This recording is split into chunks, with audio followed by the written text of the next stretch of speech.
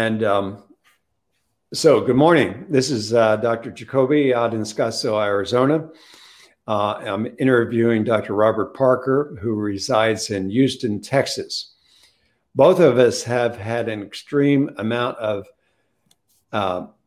time doing the Dellon decompression. So we want to talk about who Dr. Dellon is, why we learned his techniques over 20 years ago, what our experiences are with that technique, and why do we use that surgery. And for our public that's going to be listening to this, they probably never heard of a surgical procedure to help with diabetic neuropathy. Dr. Parker, welcome to the podcast. Good morning. Well, you're certainly one of the pioneers with the Dellon decompression. Could you tell us how you got to become what we call a Dellonite? Somebody who understands and can execute the Dellon decompression for diabetic neuropathy. Well, I find it very interesting, since you and I have been friends for a few years, that we independently found out about the Dellon procedures at Johns Hopkins through different sources. And yet we weren't 3 months apart as far as our training there in Baltimore to pick up this incredibly groundbreaking concept. And for the two of us, let's just start with the simple thing of a neuroma. We have forever taken these nerves out, and then we get through this training with Dellon and realize, well, we shouldn't be removing these nerves. We should just simply be decompressing. And that word decompression isn't new to us, because there was a procedure out forever that I performed and you performed with a 40 to 60% failure, and that is the lacinate ligament tarsal tunnel release. Well, it wasn't successful until Dellon came out with his publications and his brilliant research.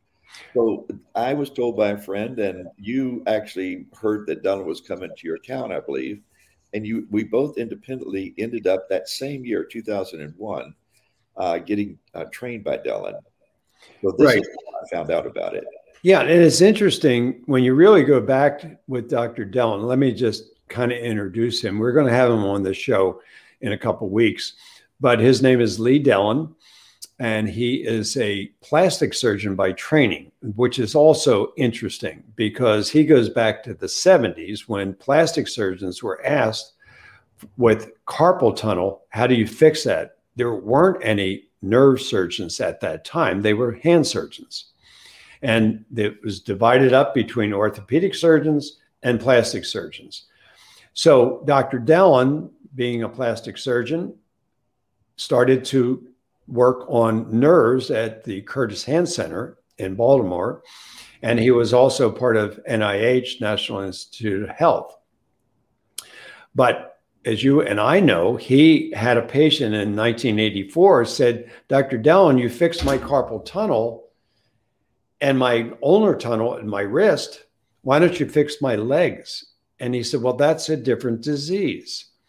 And he thought about it and went to the laboratory, did amazing experiments on rats. Now, I won't go into those experiments, but basically what he was trying to prove, the double crush syndrome that Upton and McComas had talked about up at Harvard and published in 1973 in The Lancet.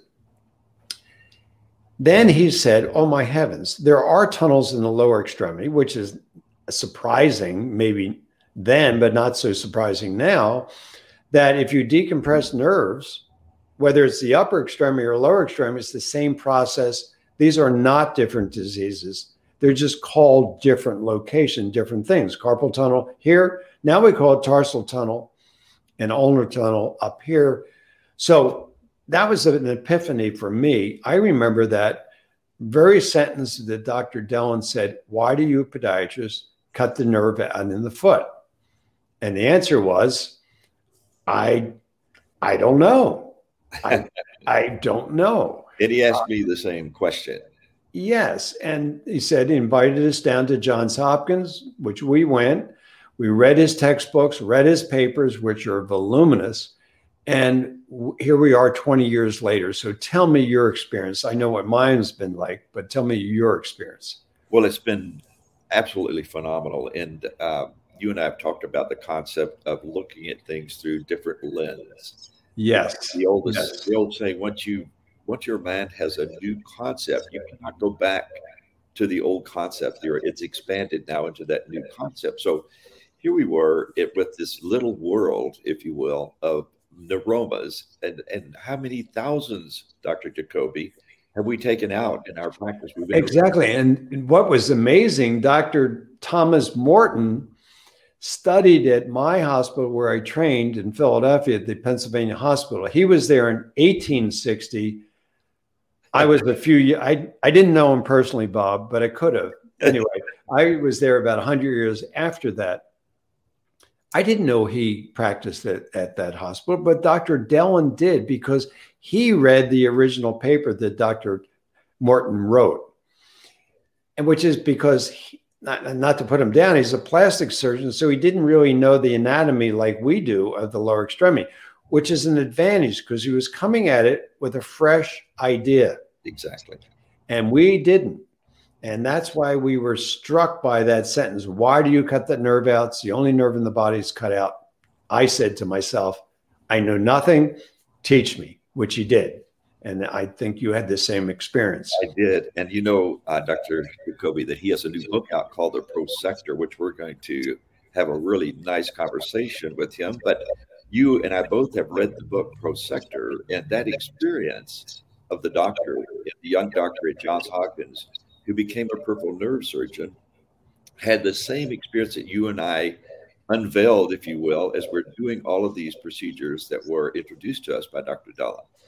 And so, yeah, same experience. That you're right, is that book. And I read that book. It's a great book, The Prosector, which is a person who makes the anatomical specimen for medical students. Right. And they dissect out the nerves, which you did, and I've done at Kenny Bunkport when we did the nerve symposiums years ago. So back to that concept, the eye cannot see what the mind cannot perceive, and vice versa. And to me, that's what Dellon did to us. Number one, producing a new way of looking at things. But unless you put the magnification on, and we use 3.5 loops, which is magnification. And when you put those loops on with the knowledge that this is a nerve compression and actually can see it, it's game changer. Absolute game changer. Because you can actually see the diseased nerve. And then you and I have all experienced, you and I have experienced in surgery when we're decompressing that common fibular nerve, and you actually see the vaso nervorum dilate and become bright. So you see immediately, even with tourniquets on, interestingly, yes, you see that circulation going back into the nerve, which helps that axioplasmic flow, which is the proteins that make nerves work. Now things you can tell are going to be healthy, and that patient's going to have a good results. And then, as you said, when we first started doing these procedures, we didn't know that we were going to get the same experience that Dellon did, but we trusted his lengthy and voluminous experiments and procedures and articles, and you can't just whisk that away out of your mind. They exist, even though the rest of medicine hasn't embraced it yet. It's still. Why do you think that is? Do you think it's because that neuropathy, problems with nerves, is dominated by neurologists? Since they're not surgeons, even if they did understand what we're talking about, they don't have the skill set to do anything about it. So they write for prescriptions, Lyrica, gabapentin, all that sort of thing. Not that that doesn't help, but it doesn't solve the problem. You and I both know that using those medications, which are wonderful, by the way, up to this point, you cannot fault a profession that has something to help people sleep at night and live with that pain. That's been so. Again, you and I are not knocking the drug or the doctors who write these drugs, but now there's a new paradigm.